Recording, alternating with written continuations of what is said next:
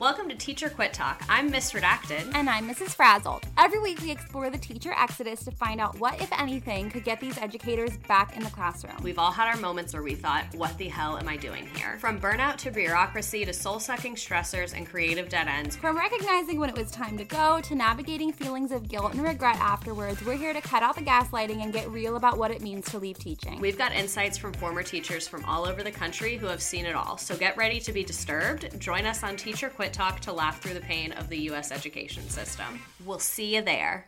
Hi, I'm Frances Callier. And I'm Angela V. Shelton. And we're Frangela. You know what you need in your life? The Final Word Podcast. Yes, you do. That's right. It is the final word on all things political and pop cultural. Where we make real news real funny. Where we inspire you so you can #resist. Subscribe and get a new episode of the Final Word Podcast each week. It's the news we think you need to hear. That's right. We think you need to hear it. Okay? Yeah, it's what we say so. That's right. And because all we do is give, every Thursday you can listen to our hysterical podcast, Idiot of the Week. We round up the stupid because you know what? Somebody has to. Okay. All we do is give.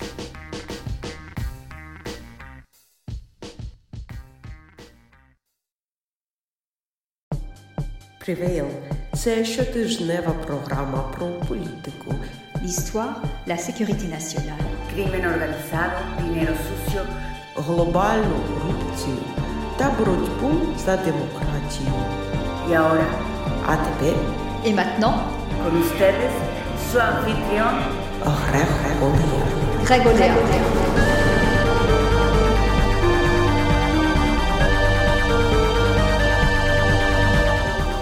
Greg Olear. This is Prevail. Welcome to the program. This podcast is sponsored by BetterHelp Therapy Online. A therapist can help you become a better problem solver. Get unstuck with BetterHelp. For 10% off your first month, go to betterhelp.com/Greg. Start living a better life today. We've got a great show, not just a show, the season finale of season 4 of the Prevail podcast. Gal Suburban is here. I'm going to be off for 3 weeks. So I'm giving you like 2 weeks of content here. This is like a double album with Gal Suburban. It's because of my stupid COVID brain where I'm looking at the clock and I'm trying to make it an hour. And we started talking at 11:30 and I landed the plane like right at the, half past the hour. And then I realized it was 1:30 and not 12:30. So I lost an hour. I just lost track of time. And maybe it's COVID brain, and maybe it's just because it was a good conversation. We were having a good time. So we hit all kinds of topics that you're going to be interested in, that you're going to want to know what she thinks about, because as we know, people that listen to the show and read her work on Twitter and elsewhere, the stuff she's paying attention to winds up being important later on. So very grateful to her for coming on and celebrating the end of the season. Not the end of the fuckery, unfortunately, but the end of the season. Couple of quick things. There was a little bit of an audio problem, I would say, with the recording. So it almost sounds like you're playing. It's like a record that you're playing. So I apologize for that. We did everything we could to try to fix it. It cannot be fixed, but you'll hopefully not hold it against me. Schedule-wise, I'm going to be off for 3 weeks. Season 5 of the Prevail podcast coming at you February 17th. I think the new season. Yeah, season 5. Holy shit, we're in season 5 already. Crazy how the time flies. Again, I just want to thank everybody for listening. Thank you for sticking with me and supporting me during what was a not very pleasant end of 2022 and kind of a very, very busy beginning of 2023. I'm trying to, get the content out as much as I can. And I've just gotten a lot of support and notes and, letters and emails from people. And I appreciate it. I appreciate everybody who subscribes to my Substack. The Substack subscriptions subsidize this podcast. They subsidize everything that I do and make me continue doing the work that I'm doing here. So if you want to support the show, that's the best way to do it. Sign up for the Substack, subscribe. I hope everybody had a great year in 2022. I hope everybody has an even better year in 2023. And I don't want to talk too much because, again, this is like a double album. It's like physical graffiti or something. It's The Wall is what it is. It's the White Album with Gal Suburban. So I'm going to stop talking. We'll be right back with Gal Suburban. DeSantistan, where runs the man, the Sunshine State dictator. DeSantistan, the caravan is coming to invade her. It is a small world after all. The migrants leave, says Chris Pashaw. DeSantistan's no Disneyland. The fascist Florida Gator.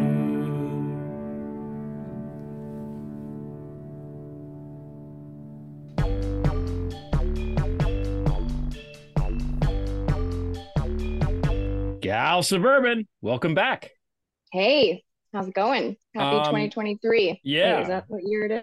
I think so. Okay. I think so. Okay. I haven't seen you in a while. How were your holidays? They didn't feel like holidays. I don't think. Probably not for you either, but yeah, just yeah. You have now. Do you do the Christmas thing, like the tree and the Santa and all that? Yeah, we do that. We're not really crafty or very good at it, but we did the elf on the shelf and everything for the kids. Yeah. Now you have 3 kids, so are they happy on Christmas? Because when my kids were little, usually Christmas, there were tears at some point, always, despite our best efforts. So, is that the case? Did you pull it off? Were they happy on Christmas morning? Yeah, they are slightly spoiled, I would say, in a very teachable way. So anytime like they want something new, they have to donate. They have to pick out something and fill up a box and donate it to somewhere. Oh, that's nice. Okay, good. We try and do that at least. Okay. My kids want something. Usually we just get it for them. And then, so they have everything that they need. And then Christmas comes and we're like, we got to get you more shit now. Like, I don't understand. Yeah. That happened here. We had to get like a giant Hot Wheels. I'll probably say it wrong and my son will be so mad at me, but it's like the Hot Wheels Ultimate Garage Airdrop something. That's a giant thing with a gorilla that knocks cars off of I don't know. It's I don't even know entertaining for him. I don't even know how to begin visualizing that, but yeah, as long as it keeps them entertained, I think that's the main thing. Is we're trying to buy peace and quiet. That's really what it amounts to. We're gonna get up really early. You're gonna open this shit, and then we can just hang around for the rest of the day and not have and it would be okay. I spent the whole day building like a dollhouse. So unfortunately, all the gadgets and gadgets are like, they all have to be built. And, of course, they all want all of them built. They multitask. Yeah. I think I'm done with that phase of things. I think the things that I buy now, they're old enough that they'll just take them and it'll be something that's already put together or a Lego set that they want to put together. So I don't have to, I don't have to do anything, which is always nice because it's always a plus. Yeah. Especially on that day. It is a holiday. It's a day of rest. We're supposed to just relax, and that's right. And we need relaxation. So I wanted to have you on. This is going to be the finale of season 4, by the way. You're the finale. Oh my of season 4. gosh. Yeah. Oh. Yeah. We bring out the heavy hitters for the finale. Stop. So there's lots of stuff going on. I've been a little bit out of the loop because of the COVID and other factors in my life. So I haven't been paying attention quite as assiduously as normal. So I wanted to have you on, and what I'd like to do, at least at the beginning, is get your take on a couple of big picture things. Just, we don't have to go into any great detail. Just, I want to hit on a couple topics and see where your head's at with things. And then later on, we'll talk about some of the stuff that you've been doing research on and get updates on what's going on there and other stuff that you think that we should be paying attention to. Because as listeners of the podcast know, stuff that you think we should be paying attention to is stuff that we should be paying attention to. It has come to pass. There's a body of evidence now that this is something smart that we should be doing. So I want to start with the J6 committee. Which is, wound up and done, certain things. I I'm of two minds about it. I think that it's great that it happened. I think Pelosi did a wonderful job managing it and getting everybody on the same page and putting Kinzinger and Cheney on there to make it bipartisan and all of this stuff. And I think that it did do the very essential basic job of, in a very remedial way, explaining to the American people that this thing happened, it was really bad, and Trump was responsible. Which is all good, especially since, it's not necessarily their job to investigate crimes. But on the other hand, lots of people that were involved in this thing were not mentioned at all. And my sense, reading your tweets, is that you seemed a little bit disappointed by the conclusions and that it wound up so quickly. So what are you thinking now about it? Yeah, I mean, I try and find a little bit of like silver lining when I think about it, because I know that they had time constraints and they had budgetary constraints. They may have put those on themselves, kind of just based off of like Denver Riggleman's kind of assessment after he left the committee. I know that he particularly wanted a larger budget for the team that he was heading up, which was like all the data. I mean, it just had tons and tons of text messages and social media and all that kind of stuff that really required a more robust analysis. And I think that's where a lot of information could have been found. I mean, when I think about it, they had to go and they had to make Trump politically toxic. Yeah. I know a lot of people want to say it's Cheney's opponent. I'm not sure it was just Cheney. I think he really needed to be ousted in a way that was, firm and clear. And I think in order to present such a story to the public, especially the public in an information war, you have to be really concise. Yeah.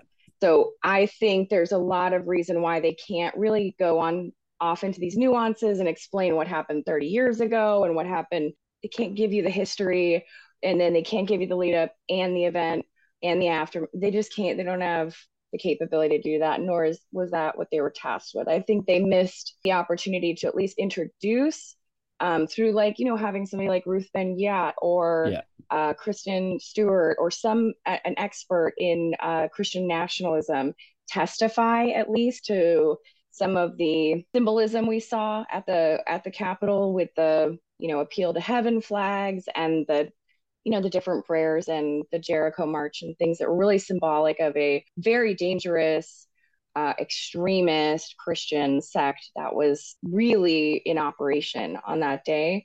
I think they missed an opportunity to intro that. But other than that, I think, they did an okay job giving the basics. I wish that the Senate would have taken over, because I know that even the House thinks that they didn't have enough time and they needed to pump this stuff out. Part of what kind of ruined the Christmas time, because I'm sitting here like, oh shit, there's all these transcripts. I know. Family or transcripts, like, it's Giddy's transcript. Okay, guys, I gotta go for an hour, But they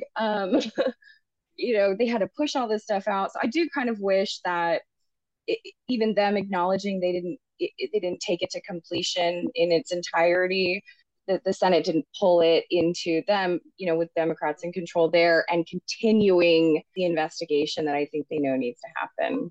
Yeah. So that's the thing. I didn't get to read any of the transcripts in any kind of like serious way because I just haven't had time. I feel like, it's like reading assignments. Whenever this stuff comes to some conclusion and we never know when, for me, it's always inconveniently timed. It's like the Mueller report came out when I was on vacation down the shore, supposed to go to the beach. And I'm like, fuck, I got to read this thing now, and and it's huge, yeah, right? Like... Mostly just scanning it to make sure I didn't fuck anything up in my own writing. And, and I didn't. And this is even more because there's so many different characters and players, and there's things that came up in the transcripts, I think, that are interesting that don't necessarily have to do with the insurrection per se, but some of the side shit that was going on, like one of the things about Kushner saying that he's not going to give the Biden people any COVID information during transition, which that guy is just a fucking ghoul. But that has nothing to do with J6, but that's a relevant piece of information as we're sitting on 1 million Americans dead. Anyway, I don't want to talk about that jerk. No, he's a jerk. He comes up in guineas also. But yeah, I mean, just applying any sort of like analysis when you know a lot of these different players that maybe aren't spoken of very much, when you're reading through some of these, I mean, don't get me wrong, I haven't read very much because I'm really meticulous in how I go through them, but they're lying. Like you can take one transcript of somebody who was interacting with somebody else and they're telling a different story about the same text message or the same event or the same phone call or whatever. And so it's trying to figure out, you know, who should you compare between. I mean, I just think it's a long process. So anything that's coming out about these transcripts kind of requires a little bit of, I would say, pause to get the full, you know, network information, because a lot of them are lying. Like straight up lying. It's weird when you have an entire administration of liars that they would lie under oath. It's crazy. Yeah. So, okay. So the second piece is Congress isn't responsible for executing the laws. The executive branch is, which means that whatever determinations they made, should we charge Trump? Should we not? Whatever. And they have recommended to the DOJ that, yes, they should. It falls at the feet of the Justice Department and Merrick Garland to do this stuff. And it looked like to me that the Justice Department hasn't really taken this on with the urgency that it seems to require, especially looking at what's happening in Brazil now when they managed to arrest all the people the day it happened, which would have been easier than just posting pictures on Twitter 2 years after the fact. Do you know this asshole? So, I know that there's the whole legal Twitter, and half of them think that Garland is going by the book because he's blah, blah, blah, blah, blah, blah. And then half of them think that he's a complete useless waste. And I just sort of toggle between those two extremes, like I'm playing Pong or something like that. And so, but he did, I think, sparked by whether Trump saying he's going to run for president, which to me is, who gives a shit if he's running or not? He's the biggest criminal we've ever produced. Arrest him, dumbass. Or the fact that Congress, in the form of the J6 committee, recommended that he be charged. So he put this Jack Smith dude in and made him special counsel. Part of me is like, oh, yay, he's going to come and kick ass. And then, 75% of me is like, okay, this is another waste of fucking time and another way to just kick the can down the road and hope everybody forgets. Yeah. So what's your take on Garland and the DOJ and all this stuff?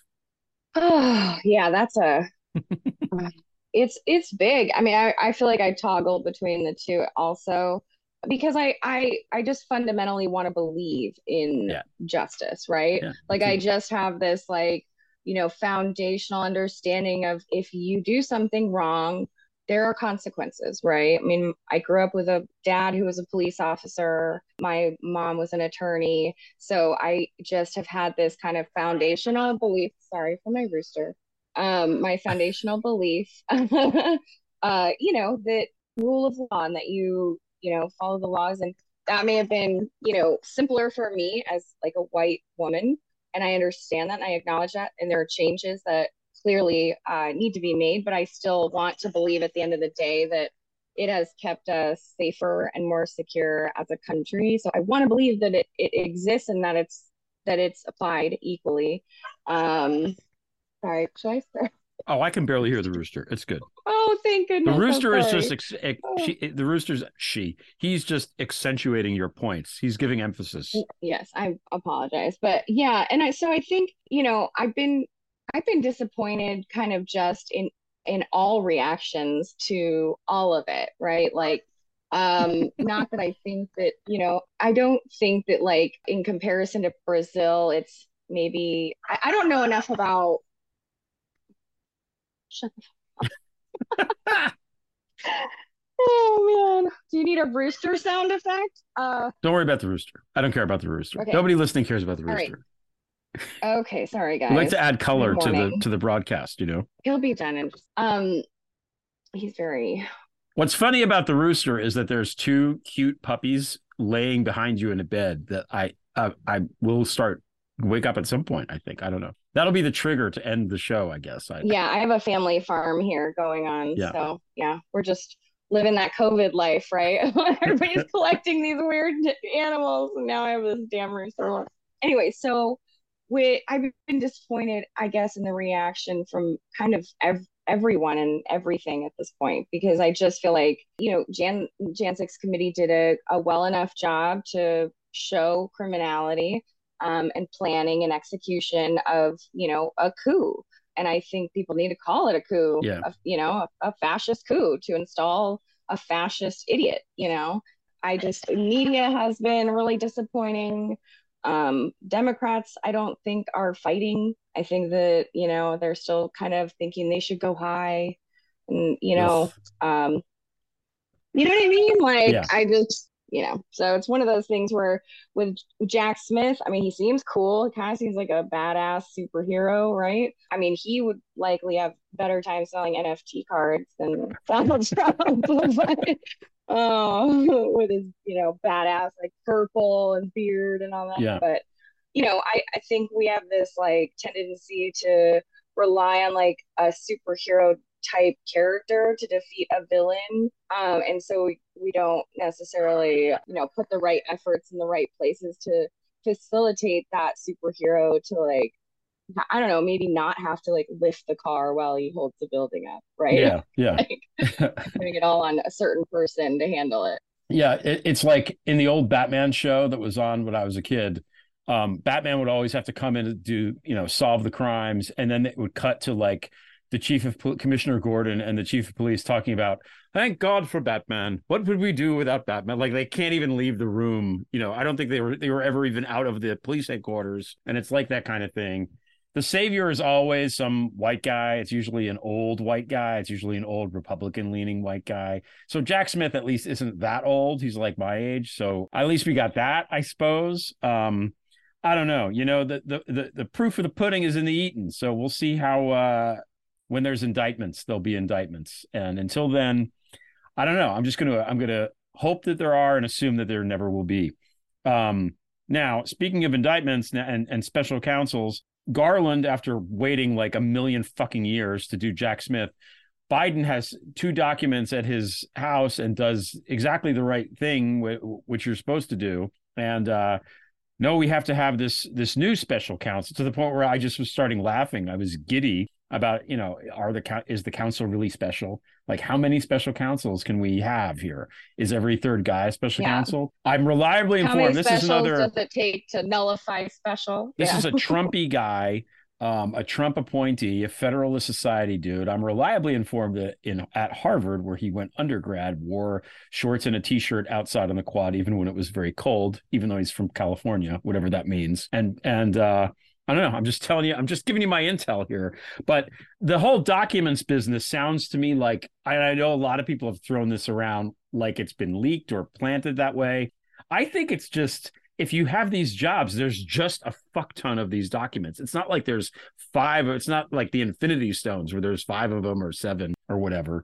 There's a lot of them. And sometimes, they're there and they're not. And there's ways that you're supposed to manage it when that happens. And just because 1 or 2 or 10 stray documents are at your house, now they're like, documents are found at Biden's house. Of course there are. It's the fucking president. He's allowed to have documents at his house while he's the president. But, like, maybe there's just a lot of these things around, and I don't know. Do you feel like they're trying to push this narrative now to kind of balance it out, or do you think something nefarious is happening? I hate to be like, I don't like to get like too conspiratorial, Yeah. but of course, there's but I'm the one asked the question, so I now that there's more and more and more coming out, I mean, it kind of seems just less like there is a conspiracy afoot. Initially when it first came out, I was like, God, this is really convenient timing for these people, and I thought about how DHS and the Secret Service deleted their phones messages from January 6th, and how Biden has been uncomfortable and distrusting of the Secret Service for a long time, and specifically like about the dog bite situation and all sorts of things where there was really kind of, Trumpian people still there that, he wasn't comfortable with. And so that obviously lends to, that kind of, is there a conspiracy afoot to provide, comfort to Donald Trump or cover for him? But, as more documents come out, it's hard, it's hard to really, you can't really go that far. I don't think at that point when, they're at a couple of different places and things like that. But I've also, from other experts, I've listened to a lot of people and read a lot of, people who know a lot more than me. And I've seen a lot where there's been complaints, I think, bipartisan about the classification of documents. Like after, whatever it might be, if a conflict is over or something has happened, like there needs to be a process that allows more transparency to the public. And so there's a lot of times where documents really shouldn't be in those classification statuses anymore, but still are. And so they're not as sensitive as they once were when they were originally classified that way. But now they're, maybe they should have been declassified at some point, and so I don't really know how to assess that, I just hope it's not a situation where they're going to use, they are going to use it no matter what, but to kind of do the whataboutism Kremlin playbook bullshit that he does when he does those things, which is annoying. I have a couple more things I want to ask before we get into the bread and butter, but we're going to take a quick break. We'll be right back with Gal Suburban. This episode is brought to you by BetterHelp Therapy Online. For 10% off your first month, go to betterhelp.com/Greg. Start living a better life today. Now, unfortunately, life doesn't come with a user manual. It would be great, right? If you knew what to do in every situation that you ever encountered. Life is complicated. Stuff's tricky. You never know really what's going to work and what's not. So when it's not working for you, it's normal to feel stuck. Therapists are trained to help you figure out the cause of challenging emotions and learn productive coping skills, which makes therapy the closest thing to a guided tour of the complex engine called you. BetterHelp has connected over 3 million people with licensed therapists. It's convenient, secure, and accessible anywhere. Anywhere you have, online. As you know, I've used this. I've recommended it to my friends. I've recommended it to listeners privately apart from the ad. I think it's really great. I think therapy, especially now in this day and age with all the crazy stuff happening, is absolutely essential. If you're on the fence about it, please do it. Just, try BetterHelp and sort yourself out. Everyone deserves to feel their best. BetterHelp makes it easier to get started. As the world's largest therapy service, the largest, they've matched millions of people with professionally licensed and vetted therapists available 100% online. All the benefits of in-person therapy, plus it's more convenient, more accessible, and more affordable. Just fill out a brief questionnaire to match with a therapist. Things aren't clicking, you can easily switch to a new therapist anytime. Couldn't be simpler. No waiting rooms, no traffic, no endless searching for the right therapist. And as I've said before on the pod, what's important to me is you find somebody really pretty quickly. Which, if you're in crisis enough that you want to find a therapist, you don't want to take a month and a half to do it. So that's, to me, wonderful. So yeah, get unstuck with BetterHelp. Learn more and save 10% off your first month at betterhelp.com/Greg. That's betterhelp.com/Greg. Start living a better life today. Okay, we're back with Gal Suburban. We've moved away from the rooster. Does the rooster have a name? Asshole right now. My kids named him Smokey because he's like gray and black and white or something. Okay. So That's okay. Smokey making his presence felt. I honestly, I could barely hear the rooster at all. Yeah, oh, thank goodness. I can definitely hear it, and it's quite loud. Yeah.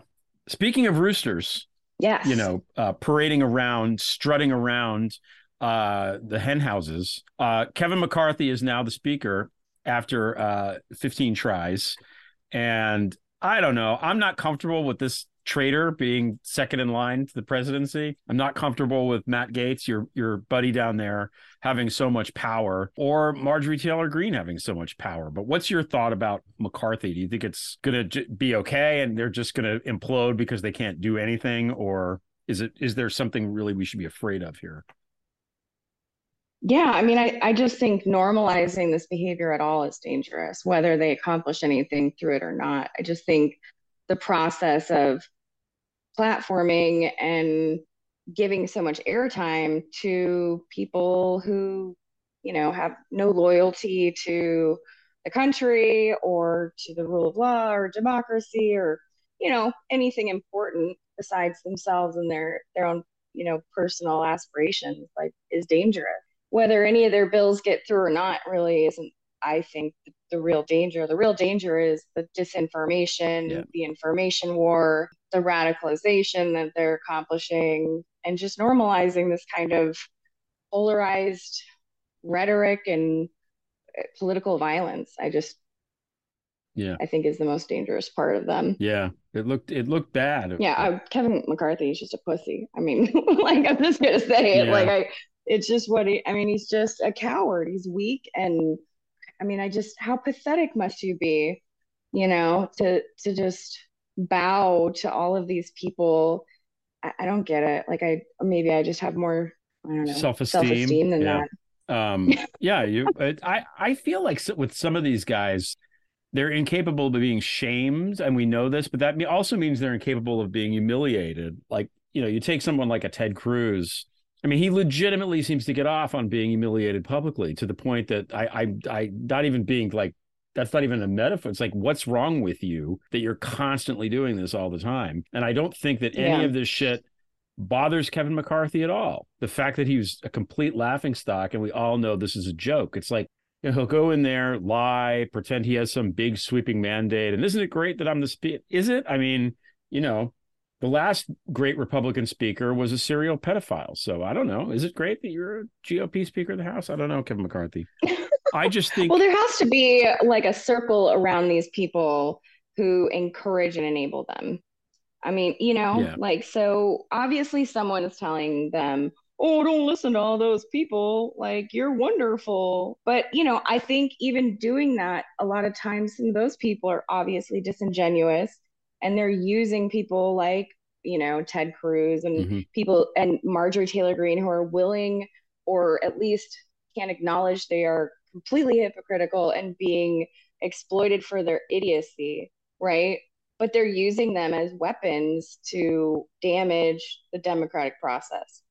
So whether they know it or not, somebody is in their ear telling them they're fucking special. Yeah, obviously. No, it's true. And I mean, and for all we know, I mean, they may just never have been working for this country, in which case they're, the people telling them that, or are their handlers. I don't know, because I don't know. I mean, at a certain point, when everything you do is actively weakening the country and fucking over as many Americans as possible, you have to ask the question, like, who are you really working for? Like, what's your deal? And I'm not saying that, that as McCarthy said of Rohrabacher, that he's being paid or anything, but ultimately, if you're carrying water for the Kremlin, whether you're getting paid or whether you know it or not, you're still carrying water for the fucking Kremlin. And that's what you're doing. Yeah. So I feel like now this stuff is with the Ukraine war, with the invasion, everything is so easy to see, because Putin is now so clearly bad that he's irredeemable. You cannot justify anything that he's done. So to stay with him and even try to trumpet the Kremlin talking points at this point is just, it's a slap in the face of democracies everywhere. And this guy's clearly the enemy. And I don't know, makes me mad. Yeah, me too, for sure. My husband went over there, I think. I don't know if we talked about that before. My husband was deployed like on 3 or 4 days notice to assist NATO right before the invasion. So I think from like a military family's perspective, it's a slap in the face to my husband and his patriotism and his dedication to the country and mine, and for these guys to be out here saying America first, and we should fund them, and they're Nazis and blah, blah. I mean, just so many lies and all this shit. And I just feel like, God, for, the party that pretends, has co-opted this word patriot, they sure don't have a clue what it actually means. They've done nothing but make our military less ready. They've destroyed our readiness through their anti-vaccine campaigns and their bullshit about CRT and wokeness, military. Yeah. What the fuck is that word? Stop with that. I can't stand that word. I hate that word. I want everybody to stop using that stupid word. It's so stupid. But, just when you're disgracing General Milley and our military leadership, like, what do you think that's doing to the morale of the troops? Like, and the people that, if your arch nemesis China decides to come and hurt America, what the fuck do you think is going to happen when you have weakened our military to a posture that cannot compete? Like, because you have told them the vaccines are going to make them, quote, die suddenly, that stupid movie, right? Yeah. And so it's just all these things. And then, they got a win there. They got it so that the COVID-19 vaccine is not mandatory. And I just, why did we cave to that? Do you know how many vaccines these guys take? You gotta be kidding me. And here's the thing, if they want to deploy, if the other country requires a COVID-19 vaccine, they have to fucking get it. So we're talking about the people who aren't going over there, deploying, that really would be spared not to have this vaccine. I mean, this is how much they've done and to the, our military power and strength, and it only feeds right into Putin and Xi, like to their other, their apparent true arch nemesis, Yeah. It makes no sense. It's frustrating. They're also, McCarthy floated out a massive decrease in the defense budget, which to me, I know a lot of people like to say, like, it's kind of a Bernie Sanders dumbass oversimplification of a complex issue. Why are we defending money on defense and education should be spent more? We take money out of the defense. And da, da, da. That was a great idea when I was like 25, or I guess I was 27 when Ralph Nader was talking about it, when I was young and stupid and didn't understand how this shit works. But like, the defense budget doesn't just mean like guns and shit. It's lots and lots of different things. It's research and development. It's things that come out of the Defense Department, like I don't know, the fucking internet, and things that are game changing, world changing technologies and all this kind of stuff. And not for nothing, we spend the most on defense. And there's been a Pax Americana since 1945 for the most part. So maybe spending a lot of money on defense is actually a good thing if you look at it statistically. Not to mention the fact that lots of industries are tied into it. It's good for the economy.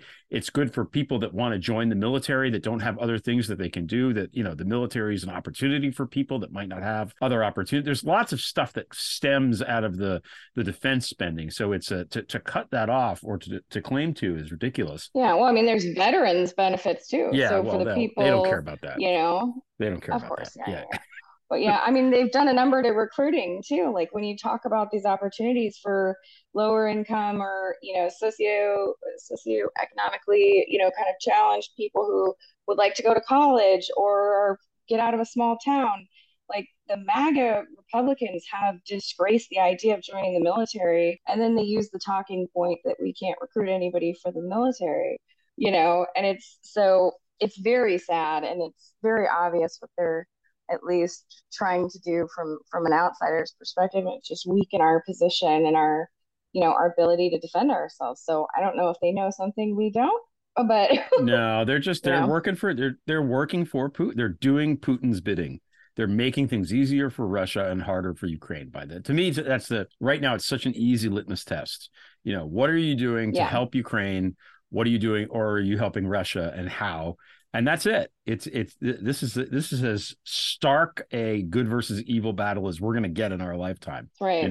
And if you're on the wrong side, you're on the wrong fucking side. As for the woke military thing, woke is really just code for they don't like gay people, as I see it, or trans people. And, look at the history of the military. Alexander the Great, not, straight.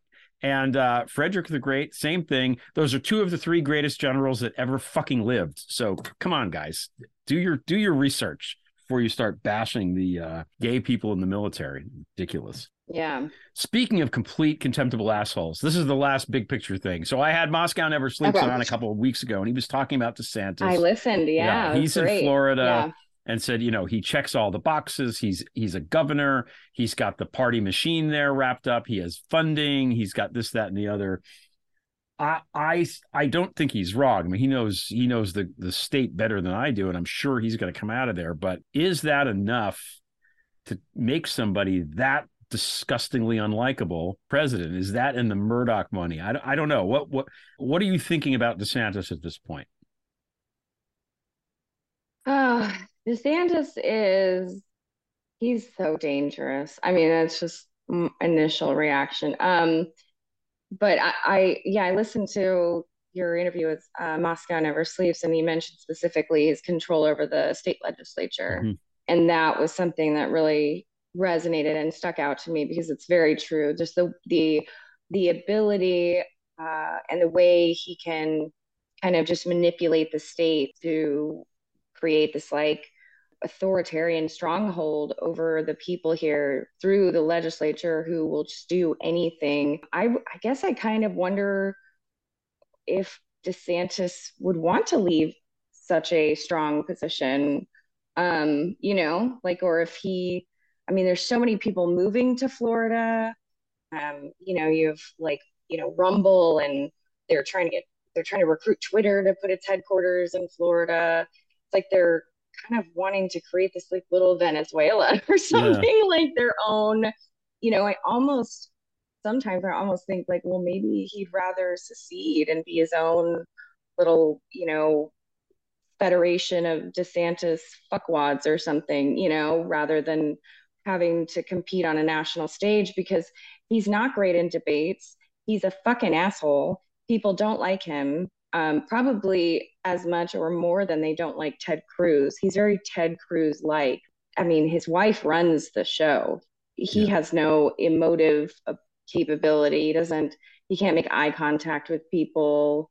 He's just not as charismatic and as, quick on his feet, I think, to compete on a national stage. But that's not to say that he won't try, and there won't be a bunch of fucking idiots who are like, oh yeah, freedom, and and Ginny Thomas running around like, I say everybody come to my groundswell meeting, let's all like strategize, Yeah. So, I mean, they've been able to push unlikable, distasteful people through before, so I can't underestimate the opportunity. Yeah.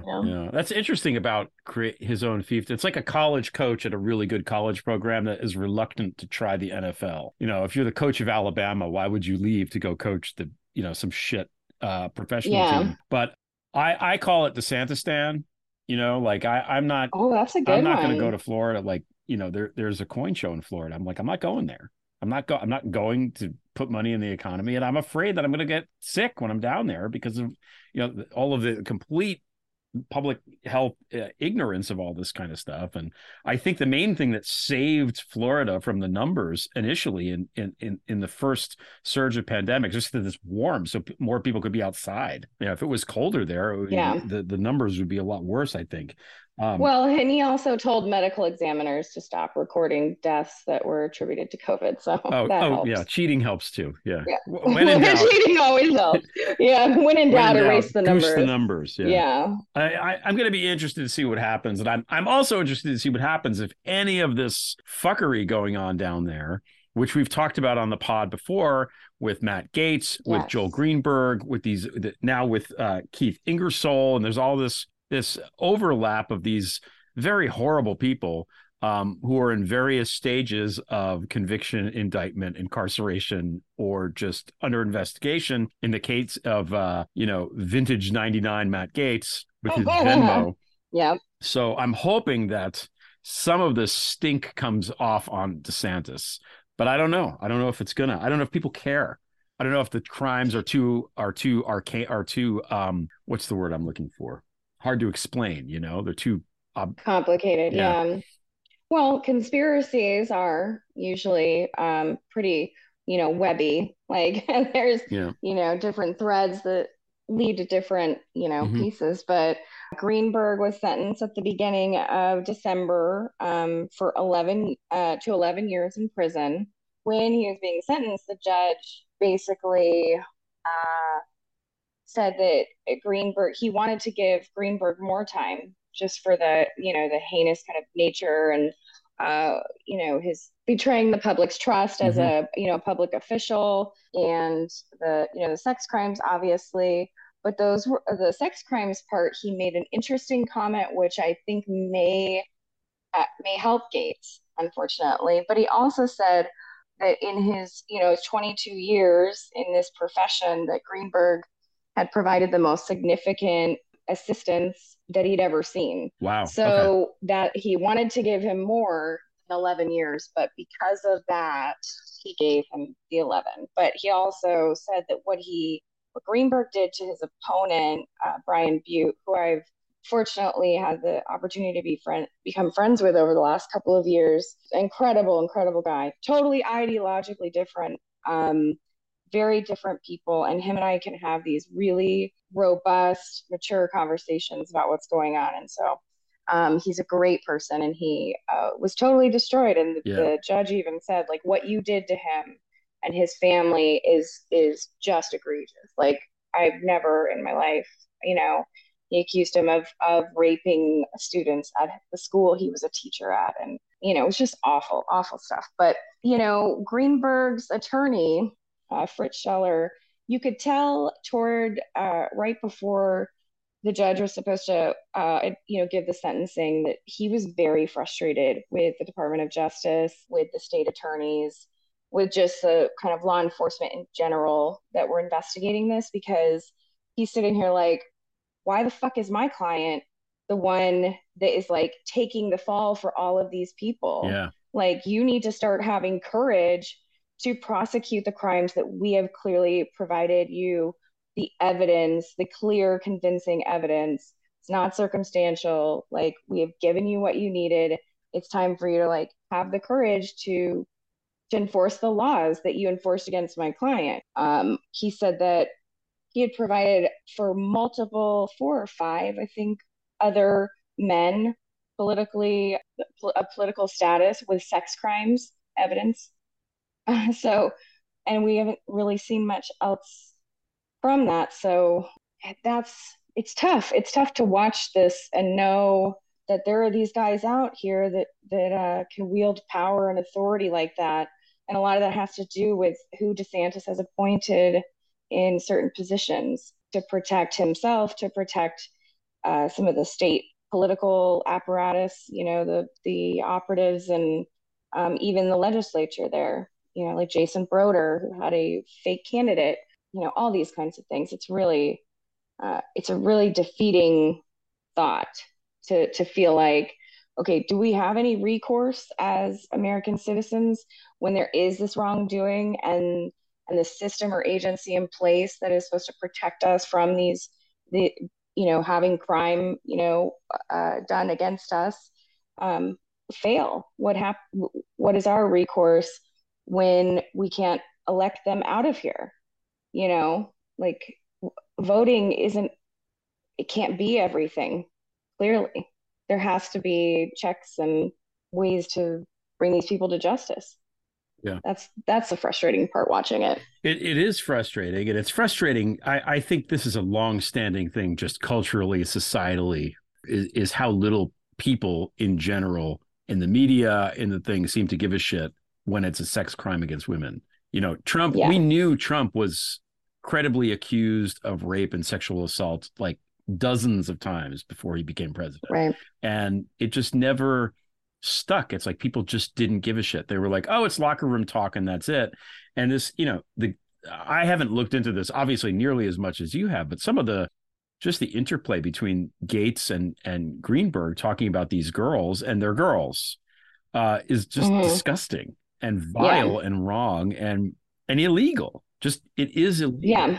And if you're not going to protect the vulnerable people that need to be protected, what's the fucking point? Like, Right. even the Epstein business with the girls that he was getting from, what is it, West Palm, who at the high school there that he's Right. those are people right. that the law is supposed to protect ultimately. And if they're not going to protect those people from monsters like this who are themselves in positions of power such that they enjoy protection. I mean, Matt Gaetz operates like some prince in like medieval times who thinks he has droit de seigneur and is going to burst into the bridal suite without any repercussions at all. He is political royalty. Yeah, but in Florida, it's like, it's not even just a term. I'm old enough to remember when he burst into the skiff, to have this little pizza party. They should have fucking taken him out. I mean, at least you can't go in there. Everyone's just like, he also intimidated and threatened Michael Cohen. Yeah, that's right. Before he testified. Yeah. But as far as, so this is the one thing the judge said that I think may find its way if ever Gaetz is charged for this one particular 17-year-old. The judge in Greenberg's sentencing said, well, I don't believe that Joel Greenberg is a pedophile. And now I will defend this, and I know that people might get a little frustrated, but he was not actively seeking out young children. Right. The website that he was going to, they were supposed to have verified age of 18 and over. The girl went on there anyway. I still think it's important to acknowledge that they realized how old she was and continued. Right. So that I think is important, right? But the judge essentially said, I don't think, he's necessarily a pedophile, that the girl was almost 18 and that she was essentially a prostitute. That is so helpful for Matt Gaetz, right? Yeah. And it's really disturbing too, because I think people miss the element of, okay, there is an age of consent and it's statutory rape, all of those things.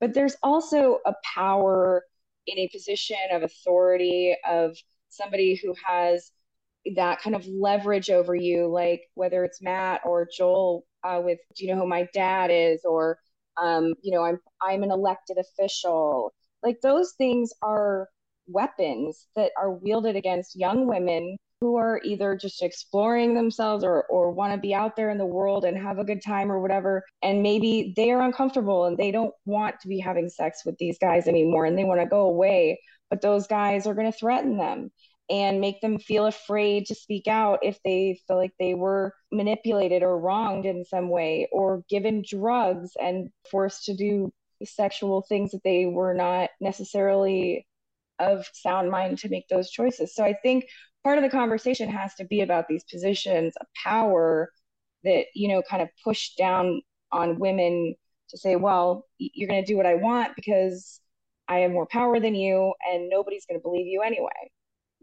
So it just sucks that the judge said that out loud. But, yeah, that's disappointing. It doesn't really help. These are guys who this stuff I don't think should be difficult for people, just general public people, to understand. Like, those are things that if you're watching a show or a movie and the guys say shit like that, watching it, oh, we're supposed to hate this guy and think he's bad. Right. So it's not, that's what I mean about the skiff thing with Matt Gaetz. Like, some of this stuff is esoteric and kind of, is it, FARA laws or stuff like that. That's, there's a line. Where there's a line drawn? You're not allowed to be in the skiff, and you went in the skiff. That's it. Once you set foot in there, they should beat you up until you leave, I think. Otherwise, what's the point of having it? I don't care who they you should have are. put him in the jail underneath the house. I don't know why they didn't. That was a huge mistake, and it's disgusting. Yeah. All right, let's talk about something less awful. Yeah. We washed that off. You were talking about this. There's this thing called organic fresh coin, which is a cryptocurrency cooked up in some part by people you talked about during our the Creatures of the Florida Swamp episode of this podcast. Keith Ingersoll is one. This guy Mikhail Margolis is another. And this crypto, I guess, was sponsored by Belarus, which Yeah. Which makes, first of all, it makes no sense because I thought crypto wasn't supposed to be state sponsored by any state. And that was the whole point of crypto, that it, no state was going to tell it what to do. Decentralized. But also, why would having the, the imprimatur of Belarus matter? Like, I deal in coins and banknotes, and we have pallets of this shitty Belarusian money because it's worth nothing. Nothing. It's so it's not exactly a government whose support I would go and seek the endorsement of. So what's going on with these guys? Yeah. Or tout it like, oh, hey, we're backed up, so it's good. Like 60% of the time. So I've had this. I found this like almost 2 years ago, I guess now, with Keith Ingersoll and Mikhail Margulis and this woman Yulia Konstantinova, Russian, who came through pageants, the Miss USA and all of that kind of stuff in Florida. Yeah. Yeah. So she was on that, this company that was registered in Florida with Keith. And now, mind you, he received a contract from Joel Greenberg's office as a real estate advisor. So just to give you that quick background on why he matters. But yeah, I eventually, Brian Butte, who's Greenberg's political victim, he was in touch with a couple of guys, Mike Spencer and Bennett Tomlinson, and they are kind of crypto experts and analysts that look at corruption and things in crypto coin offerings and things. So they really took a really good look at it, and they helped explain it to me, where being backed by a country like Belarus would allow potentially for the CEOs or CFOs to actually have bank accounts in that nation. So what happens is it's a way to essentially clean money through crypto and pull cash out in some sort of way or something. I mean, I'm not the expert in that, but Bennett has some really good breakdowns of it, and they've written a couple of articles just because it really is a significant story that, there could be January 6th money that went through there, things like this, because Keith Ingersoll was indicted on 41 charges of money laundering and wire fraud in November of 2021 with James Adamczak. And Adamczak died not too long ago. He had cancer. But 3 days after, I think it was 2 or 3 days after, Keith Ingersoll and Adamczak were indicted on these 41 money laundering and wire fraud charges, Mikhail Margulis, his business partner who connected him with the Belarusian Lukashenko, died. And he wrote his own eulogy the day before, which is like, oh, well, that's great foreshadowing. I'm going to die tomorrow. You will be so sad for me, And this guy, Mikhail Margulis, was already under FBI investigation for his association with, it was like the Russian, I think it's KORS. I can't remember what it stands for. But Maria Butina's friend was part of it. Her first interview after her apartment was raided by the FBI was with Maria Butina on RT.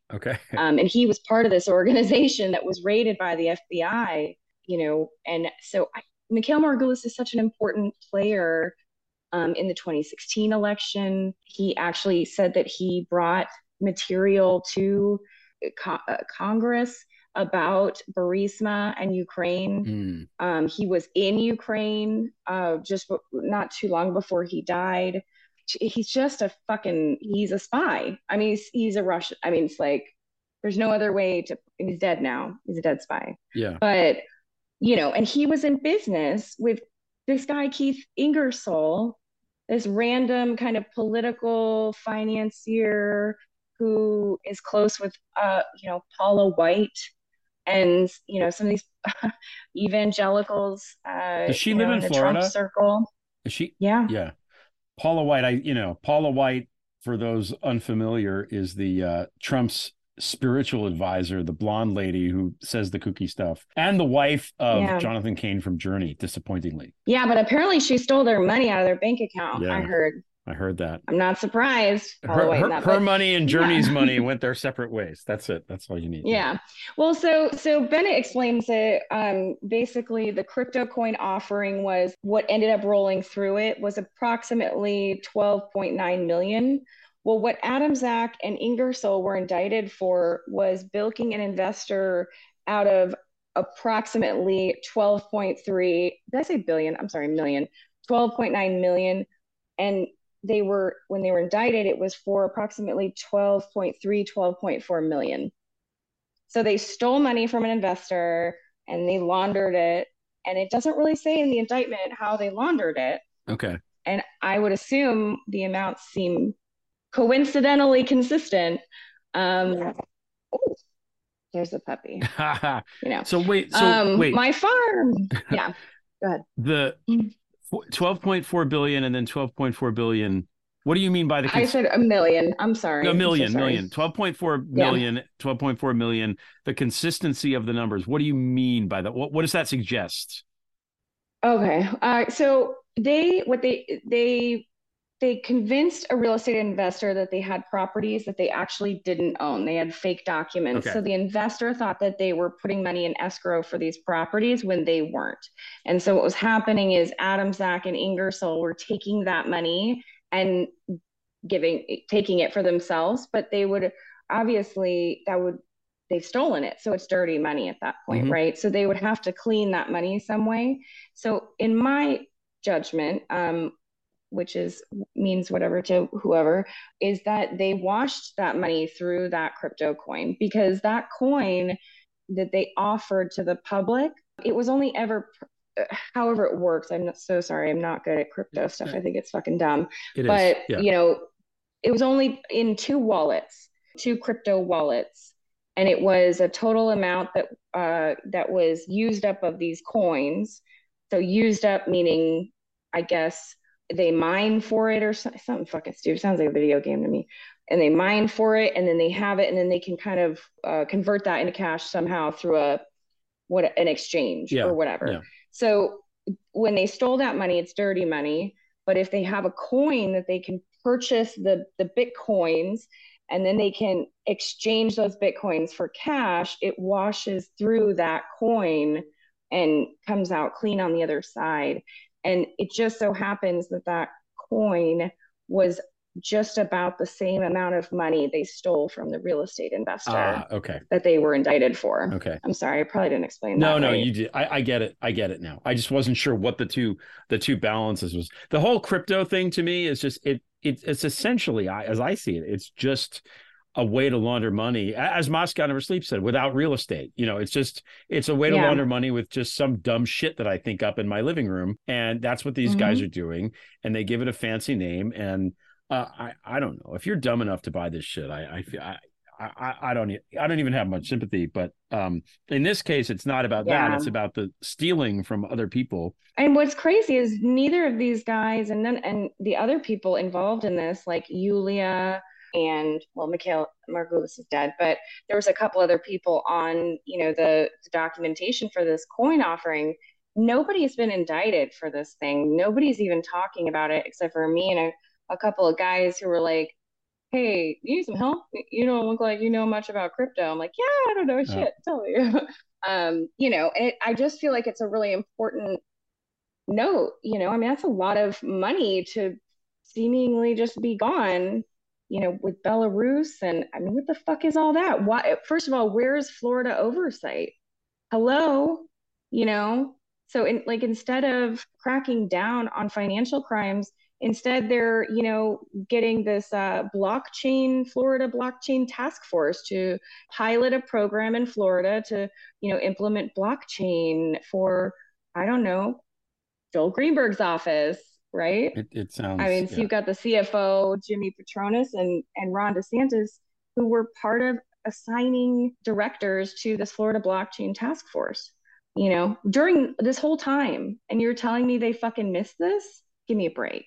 All of this sounds like something that Ron DeSantis would brag about to the high school girls at the parties he used to go to, when he was their teacher. You can Well, see him here, like let me, by the keg, yeah. like, let me tell you about this organic fresh. You know about crypto. Let me. Yeah, you're gonna have organic fresh food and you're Yeah, gonna know who the farmer it's is. gonna be Yeah. like organic. But Dope. put it on the blockchain. Everything will be cool. Yeah. I don't really think that. I just Well, wanted to bring it up I gotta because give you people should know that this motherfucker was at parties with high school girls when he was their teacher drinking. I don't know. for sure. I mean, he also hung out with Joel Greenberg and Matt Gaetz and Jason Pizzola and Teens for America First. I mean, that was his campaign stop tour. Oh God. I mean, these guys are not they are not far separated, and Roger Stone is right up in that whole fucking thing. Such a political cockroach. The guy just can't be killed. He can't fly so well anymore, but he's still around, just like, creating havoc. I think he gets the source of his power from the Nixon tattoo on his back. I think it has special magical properties. Yeah. Like it's like we're gonna if you get the Nixon tattoo, it'll be stupid, but you'll be given immortal life and da da da da. Yeah. Okay, so there's a Florida connection, I believe, also to this George Santos guy. Through this, what's her name, Nancy Marks. Did you find anything? Like, what's the connection with him? I don't know what to make of him. I'm still kind of gathering information. I guess it's weird, this whole thing. To me, he's just like a shittier version of Marjorie Taylor Greene, where like his whole goal is to distract the media, take them on a trip down crazy lane where all this other shit is going on, and they just can't focus on anything except for whatever whatever this fucking guy Santos is doing. Look, I think it's important that he's a fucking liar and that we clearly have problems with voter recourse after the fact. Or like, nothing can be done all of a sudden because, Kevin McCarthy needs his vote. I mean, he really was the deciding factor in Kevin McCarthy becoming Speaker of the House. So attribute it all to Kevin McCarthy and focus on that motherfucker. Stop focusing on these like shiny objects that are intentionally put there to have you chase them. I think he's an operative. I think he is somebody who, again, is being used and exploited because he has no shame, no empathy, and no sense of, I don't know, right and wrong or hypocrisy. He doesn't give a shit. He's getting paid, and he's there's people telling him he's great, right? Yeah. So I think he's anyways, his treasurer, I suppose there's been a lot of digging into him, so I haven't really done a whole lot myself. I did look at a couple of different things just in campaign finance, because I just names and addresses, I have this weird like photogenic memory where if I've seen it before, it's registered somewhere. So if I can look through his finances, I can maybe know instinctually I should probably look at this company. I've maybe seen it before. And so that's what happened. And I noticed that his campaign treasurer is Nancy Marks, who's in New York, but she was the campaign treasurer for a spoiler candidate in Florida in a federal race for the House or Senate, CD 27, I think it was. And it was this woman, Marie Salazar. That's the one that just vanished after, right? That like left the country and we never heard from her again? No. This is a totally different one. Oh, okay. So this is what's interesting, is because if everybody's noticed, like the Republicans have all of a sudden declared that they are like, the party of Hispanics and Latino, and, that they're going to be like out and recruiting all of these new, Spanish speaking voters and things like that. And I think a lot of that is a manufactured bullshit. I think, there were cases where Republican operatives were going down and changing the voter records of Spanish-speaking apartment complexes in South Florida, where they were changing them from Democrat to Republican, and they spoke Spanish. They didn't even know that was happening till they went to vote. Oh, wow. I mean, it's a big deal. I mean, they were manipulating these people, and who knows what else, but there's been a huge push to capitalize on I think their white male dominant kind of makeup is of the country is getting smaller. Yeah. Right. So they have to go to the next kind of closest shade on like the scale. But I mean, I hate to say, I probably sound horrible saying it, but it's the only way I can explain it if I'm thinking in their mind. Like their mind is like, who's the next? We can't really take Black people yet, right? We're going to just go and try and find like maybe the Catholic or evangelical Hispanics that are more white passing that we can bring on into our fold so that we can maintain this white male dominated power. Yeah. And I think that that's their target right now is they, have these Spanish speaking propaganda websites that Roger Stone is on in Florida. I mean, it's very, it's suspicious, but this woman who has the same treasurer as George Santos, who also Spanish name, she's Salazar, right? And they both have the same like shady treasurer that oversees their campaign finance. To me,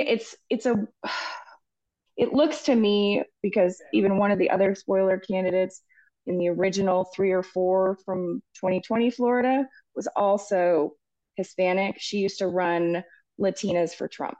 So this is not a coincidence that a lot of these, shady things are with these kind of political operatives that represent, specific demographic that the Republicans desperately need. Yeah. Yeah, it makes sense. All of it makes sense. So I was going to ask about Brazil while we're on the topic of, well, Brazil speaks Portuguese, but there's that too there. A lot of this stop the steal verbiage and misinformation was translated into different languages and just repurposed for Brazil. But let's talk about Mike Flynn, because we haven't mentioned him yet, and I know he's a big thing with you.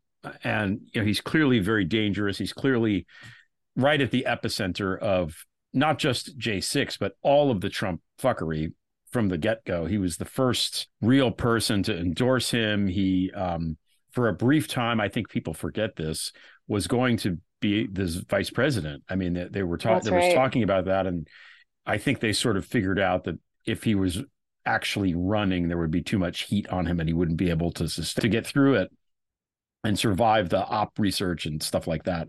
So that went away. He was the national security advisor for however long he was there, despite being, a guy who is carrying water for Putin, sitting next to him at dinner and, getting all cozy with the head of the Russian intelligence outfits and trying to get them to come to the United States and this and that.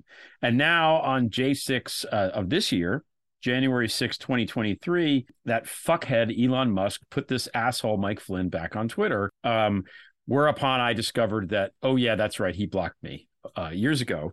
I was like, wow, I was going to say something to you, but you poor thing. Yeah. You have the misfortune. I know. And somebody told me, well, these real operatives, they'll just block everybody. They're not going to, it's standard operating procedure. They just block anybody who might tweet anything at them that would cause them to think twice, which explains why WikiLeaks blocked me too, I suppose. So, yeah, like real journalists, similar crew. Yeah. It's all the same. It's all the same people. But what's your take now, like on Flynn, apropos the executive order 13? What is it? 484 848? 848. Yeah. And all this stuff we know about. He was pretty instrumental in everything to do with the insurrection, as far as I can see. And yet Absolutely. we're not indicting him. J6 committee isn't talking about him, and he's just there stirring up shit. So what's your take on him now? I think that he is the leader of American ISIS. Yeah. He's incredibly dangerous. He is not loyal to the United States of America. He has weaponized the tools and the training that the military provided to him against the American people. And whether was mind fucked by, visiting, the FSB or the GR, whatever he did back in the day. You got to visit and see their operations, whether he was mind fucked by that and he doesn't recognize. I mean, I can't imagine he doesn't. Or, if he's willfully just doing this for power or profit or whatever it is, it doesn't really fucking matter. What matters is that he is a national security threat and an imminent danger. I mean, he has recently, I bought this book. I mean, I'm not ashamed to say I'm going to do this, opposition research. I want to understand what the people who see him as their leader, as their general in the holy war that he is waging, what he is telling them. And he has a book called, it's like a 5GW manual. So 5th generation warfare manual. And it's this like little pocket kind of, well, it's not a pocket, but it's a book. And it has these things that he calls diagrams. They're not fucking diagrams, just like boxes with words in them. It's not even necessary. But one of which is how to get people to kill people. That's one of the chapters.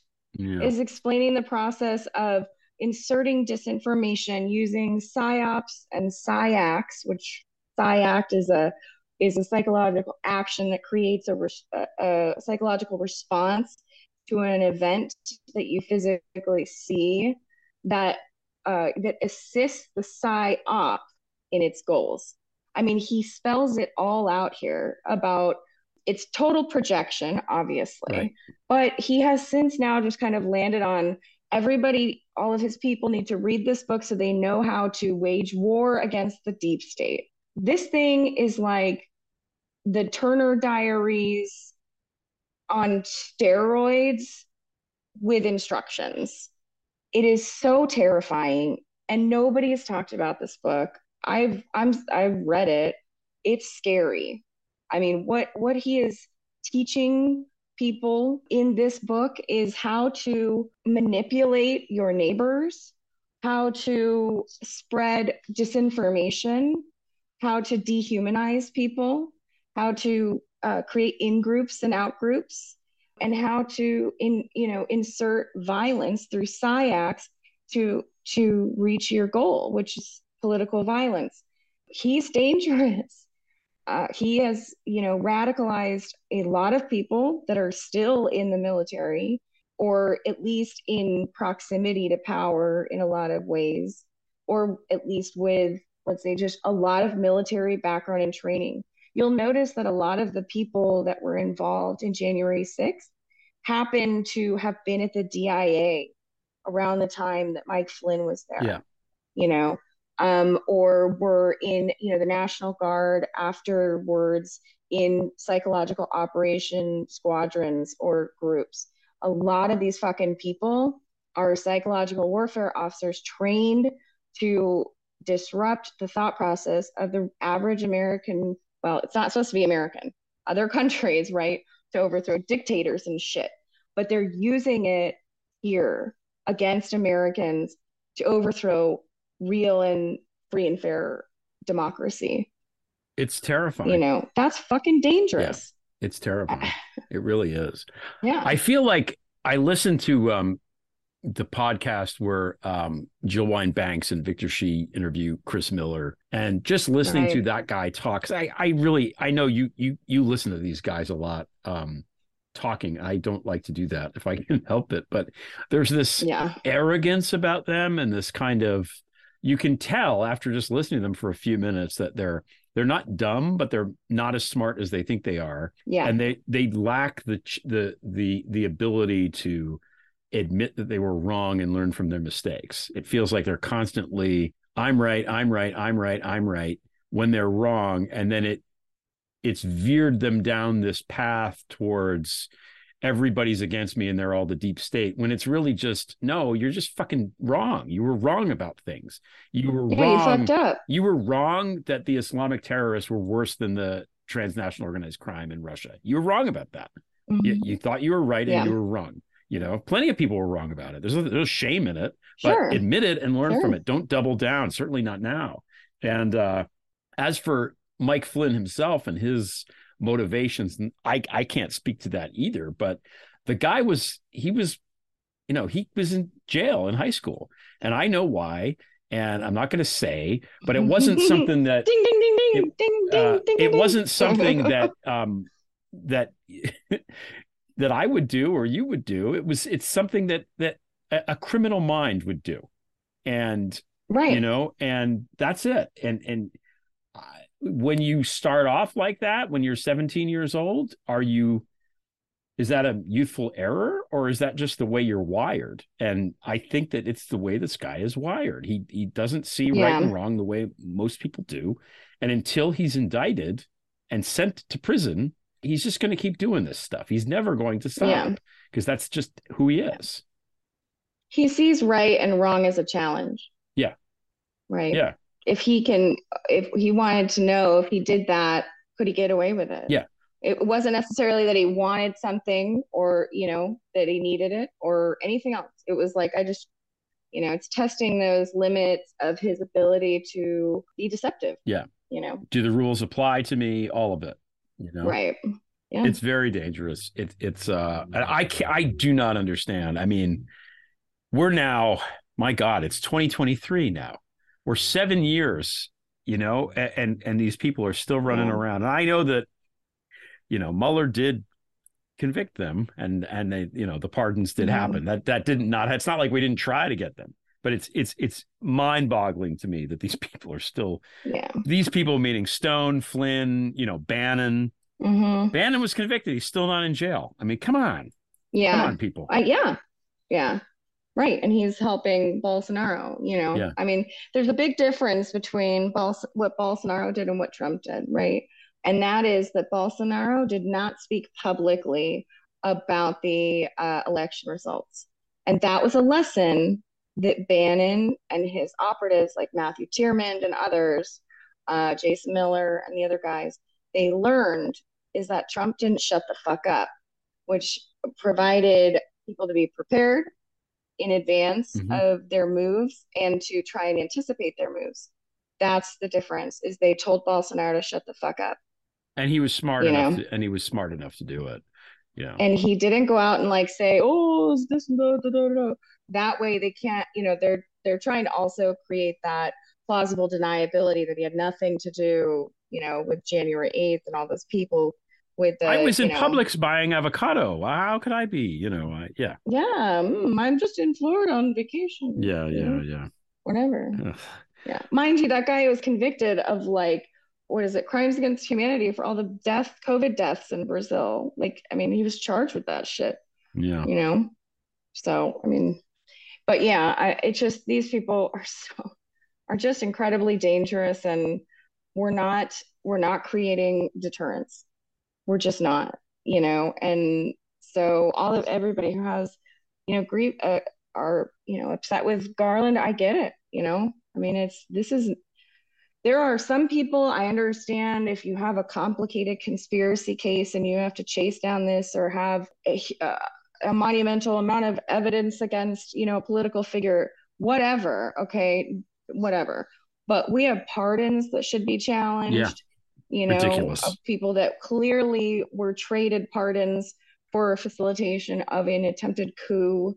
It's not fucking hard to figure out, Yeah. And I just think that sitting back and just hoping this goes away is careless, destructive, and it will be our demise if we don't get our shit together.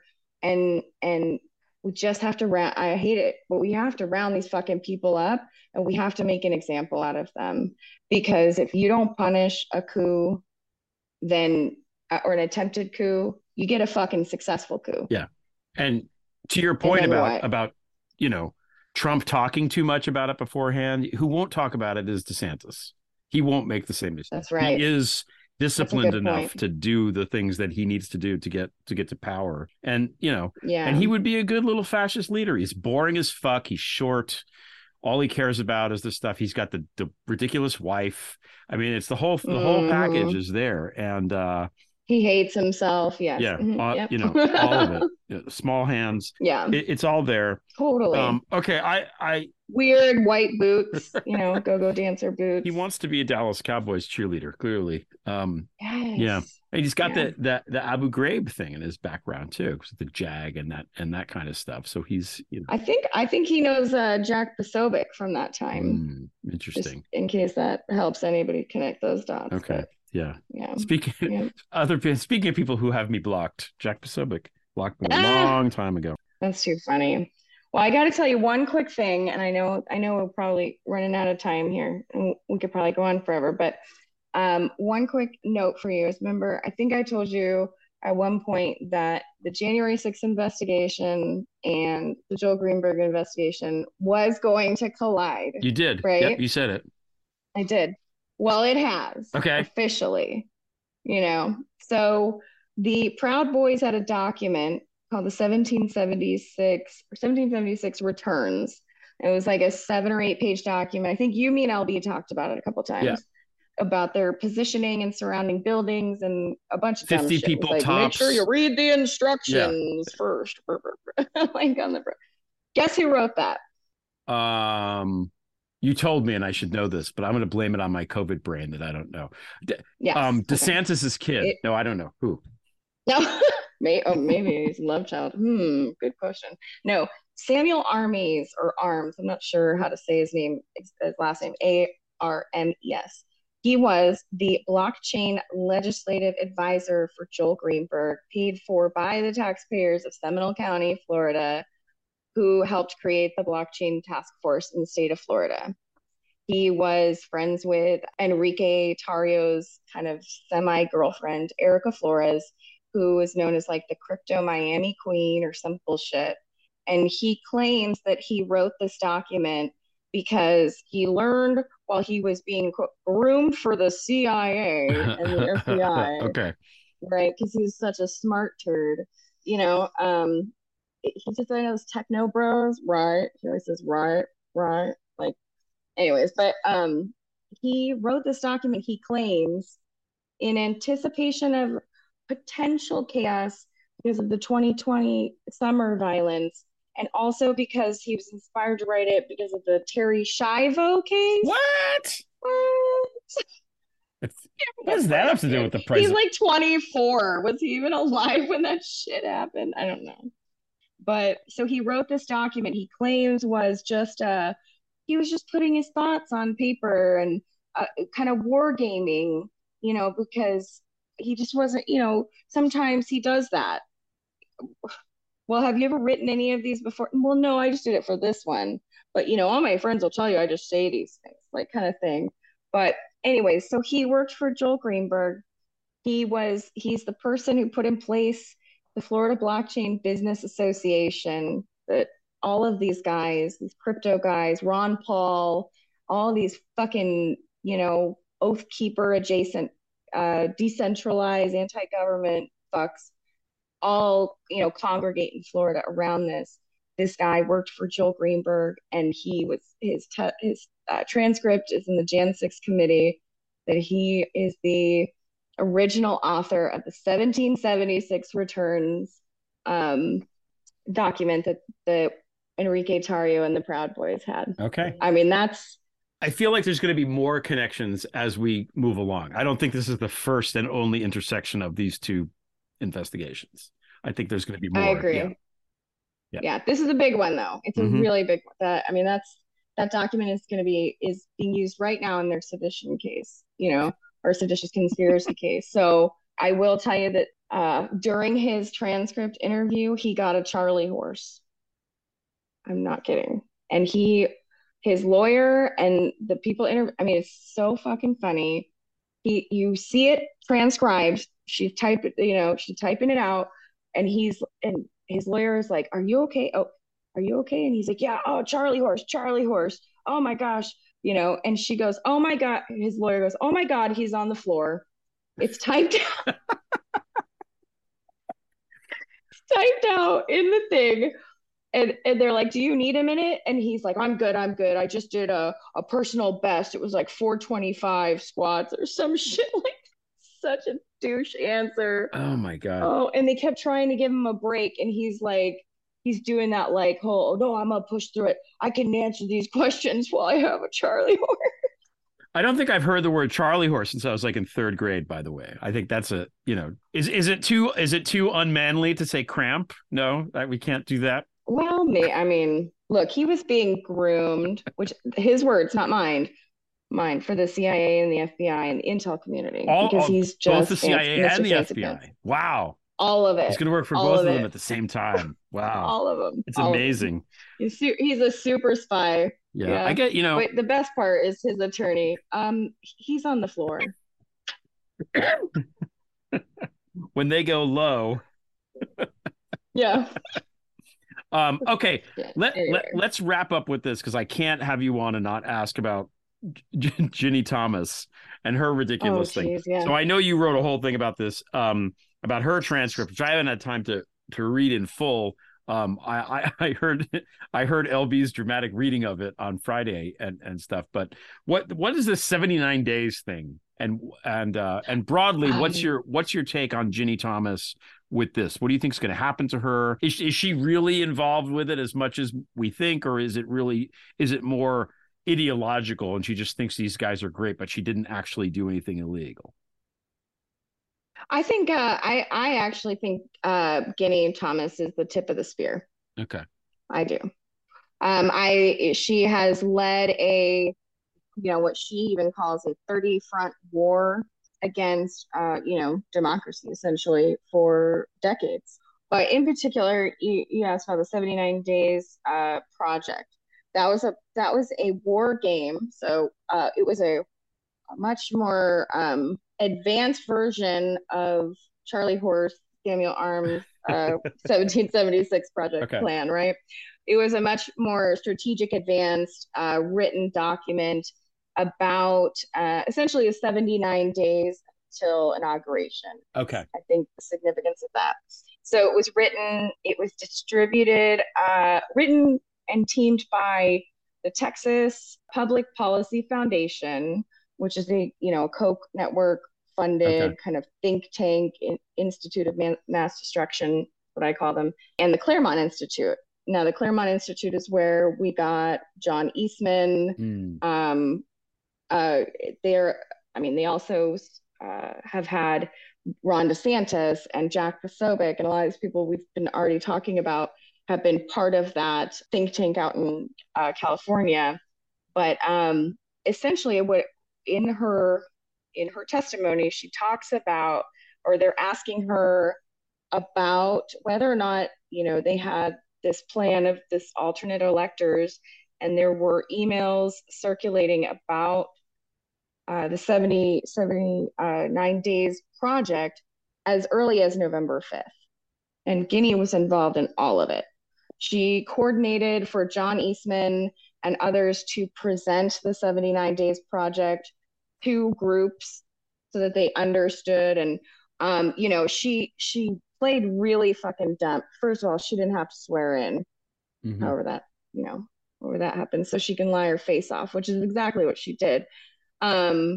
She claims that she really liked this project, this plan that they had listed in there. She tried to claim that it was their response to what the Democrats might do if the Democrats lost, which is total bullshit. You'll have to go and read this one section or do a little commercial or one of your really cool songs or something, or whatever you do, because there's this one section where the exact plan that they executed on January 6th was in this, which was they wanted one vote for one, each representative or whatever, and the Senate would pick the vice president and the House would pick the president. Well, in their war game scenario, Antifa came and fucked it all up and injured all these Congress people, and they Well, one of the Congress people, right, they were so close on those votes for president, they needed one more vote. And there was a critically injured congressman that said, "Turn me around," in the ambulance. And they turned around and he was on blood transfusions and and IVs, and he came in this valor moment to cast the deciding ballot for. I mean, it was just so. It was like a 12-year-old boy wrote it after watching Mortal Kombat. You know, it was just like, what the fuck is this? And Ginny Thomas in her transcript is like, well, I thought it was a quite reasonable and executable plan. I thought it was really well done. Lady, are you serious? Come on now. She's just, I mean, crazy Facebook lady, and and she literally, from what I've heard, does post crazy shit on Facebook, or did, she is my crazy MAGA aunt, but she happens to be married to this guy who's one of the 9, and there's only 9, Supreme Court justices who are basically taking a fucking battle axe to our freedoms. Yeah. It's he needs to be removed. Yeah. I mean, he's got to go. I mean, he can't even, it's not I'm so tired of hearing he needs to recuse himself. Like, no, listen, he got to go. Yeah. Like there has to be consequences.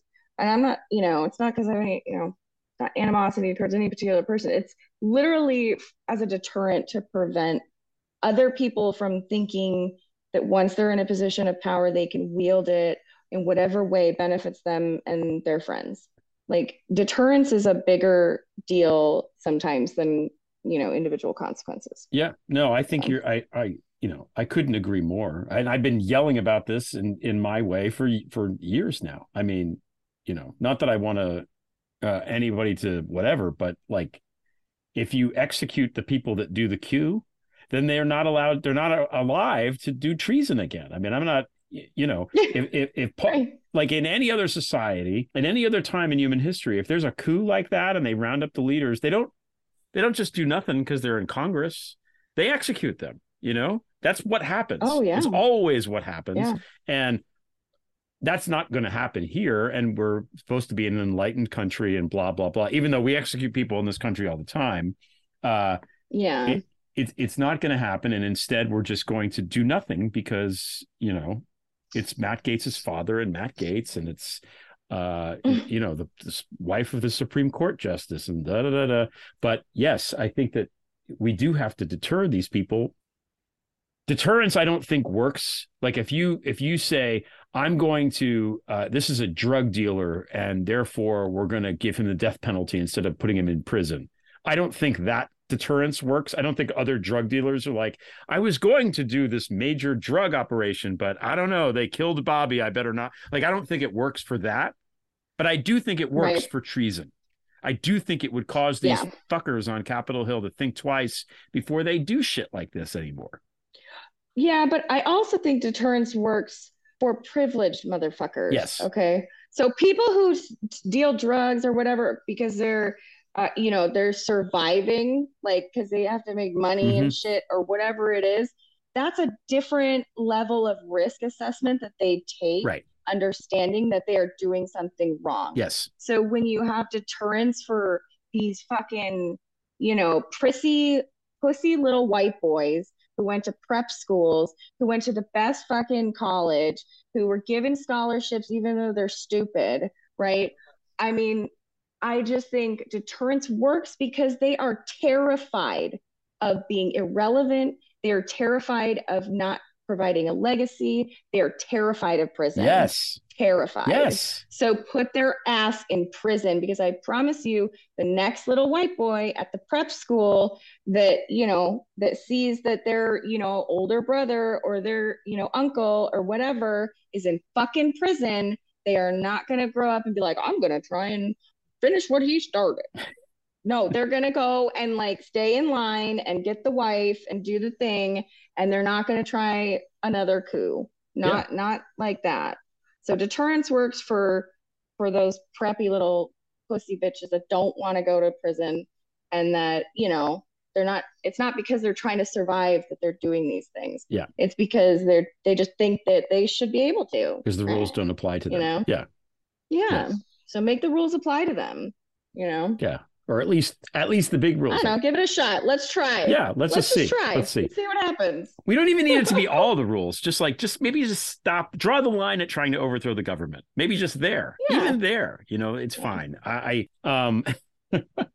And I think you're right. They are terrified of prison, and they should be terrified of prison, because that's the one thing. Taking their freedom away is really the one thing that, I've maintained. I think Trump wanted a pardon. I think he's afraid of prison. And I think the whole business of J6 wasn't to keep him in power as much as it was to keep him out of prison, which is what he fears. I agree.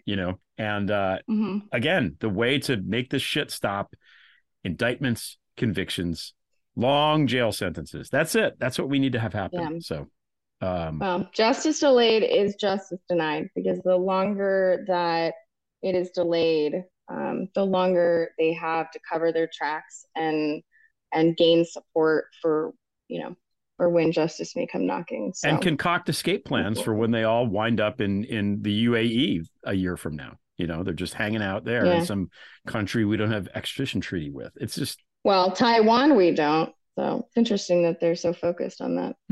Okay. Interesting. But also, DeSantistan is probably a good option as well. I had postulated getting rid of Texas and just in one of the episodes just saying, hey, the treaty in which Texas was annexed by the United States, as it turns out, it was unconstitutional. So bye. That would solve so many problems. Like, people would be like, there's a problem with the border. Well, it's not our problem anymore, is it?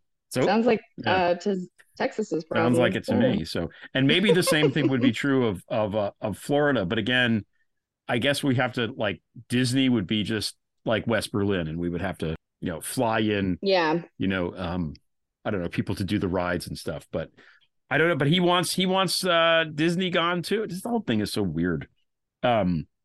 It seems like so woke. Doing battle with Disney in Florida seems like kind of not a good idea to me, but what do I know? I don't know. I'm not trying to organize a fascist overthrow. So, I've got better things to do with my time. I know. Yeah. Okay. So, this was great. It's always nice to see you. We can follow you on Twitter for as long as it lasts at, it's just _Gal Suburban. Is there an underscore in there? It's Gal _Suburban. You have a Substack now, which is called just Mindfuck Gal? I forget, because you changed it, I think. Didn't you? Yeah, I think so. Yeah. I'm not great at it. I'm still in the, Greg is helping provide me some good information. I think you should do your daily dose, like, on Substack every day, and just do what Heather Cox Richardson does, but with the Gal flavor. And I think people would like that, and it would be a good resource and worth your time. So I would encourage you to, as I have, but I'm going to do it now publicly so people can hear. I would encourage you to do that. Okay. So that's how we can find you. Your puppies have been very, very well behaved, much better behaved than your rooster. But I think he just wanted to express his admiration for DeSantis and for Kevin McCarthy. I think the rooster just wanted to, chime in. Bunch of cocks. Yeah. That's it. We'll end there. Gal, great to see you. Thanks so much for coming on.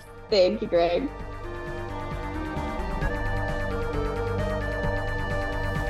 The Prevail theme song is by Matthew Fossa. Zarina Zabriskie, Marie Kost, and Martha Acuna provided the introduction in Ukrainian, French, and Spanish, respectively. Voice talent is by Stephanie St. John, Tally Briggs, Michelle Cantor, and me. Thanks to Allison Gill, Molly Hockey, Kenai Williams, and everyone else at MSW Media. Please subscribe to the Prevail Substack with updates every Tuesday, Friday, and Sunday. Your $5 monthly subscription funds the column and the podcast. Visit gregoliar.com to learn more. Thanks for listening. Drive safely. Don't forget to tip your server. And until next time, we shall prevail.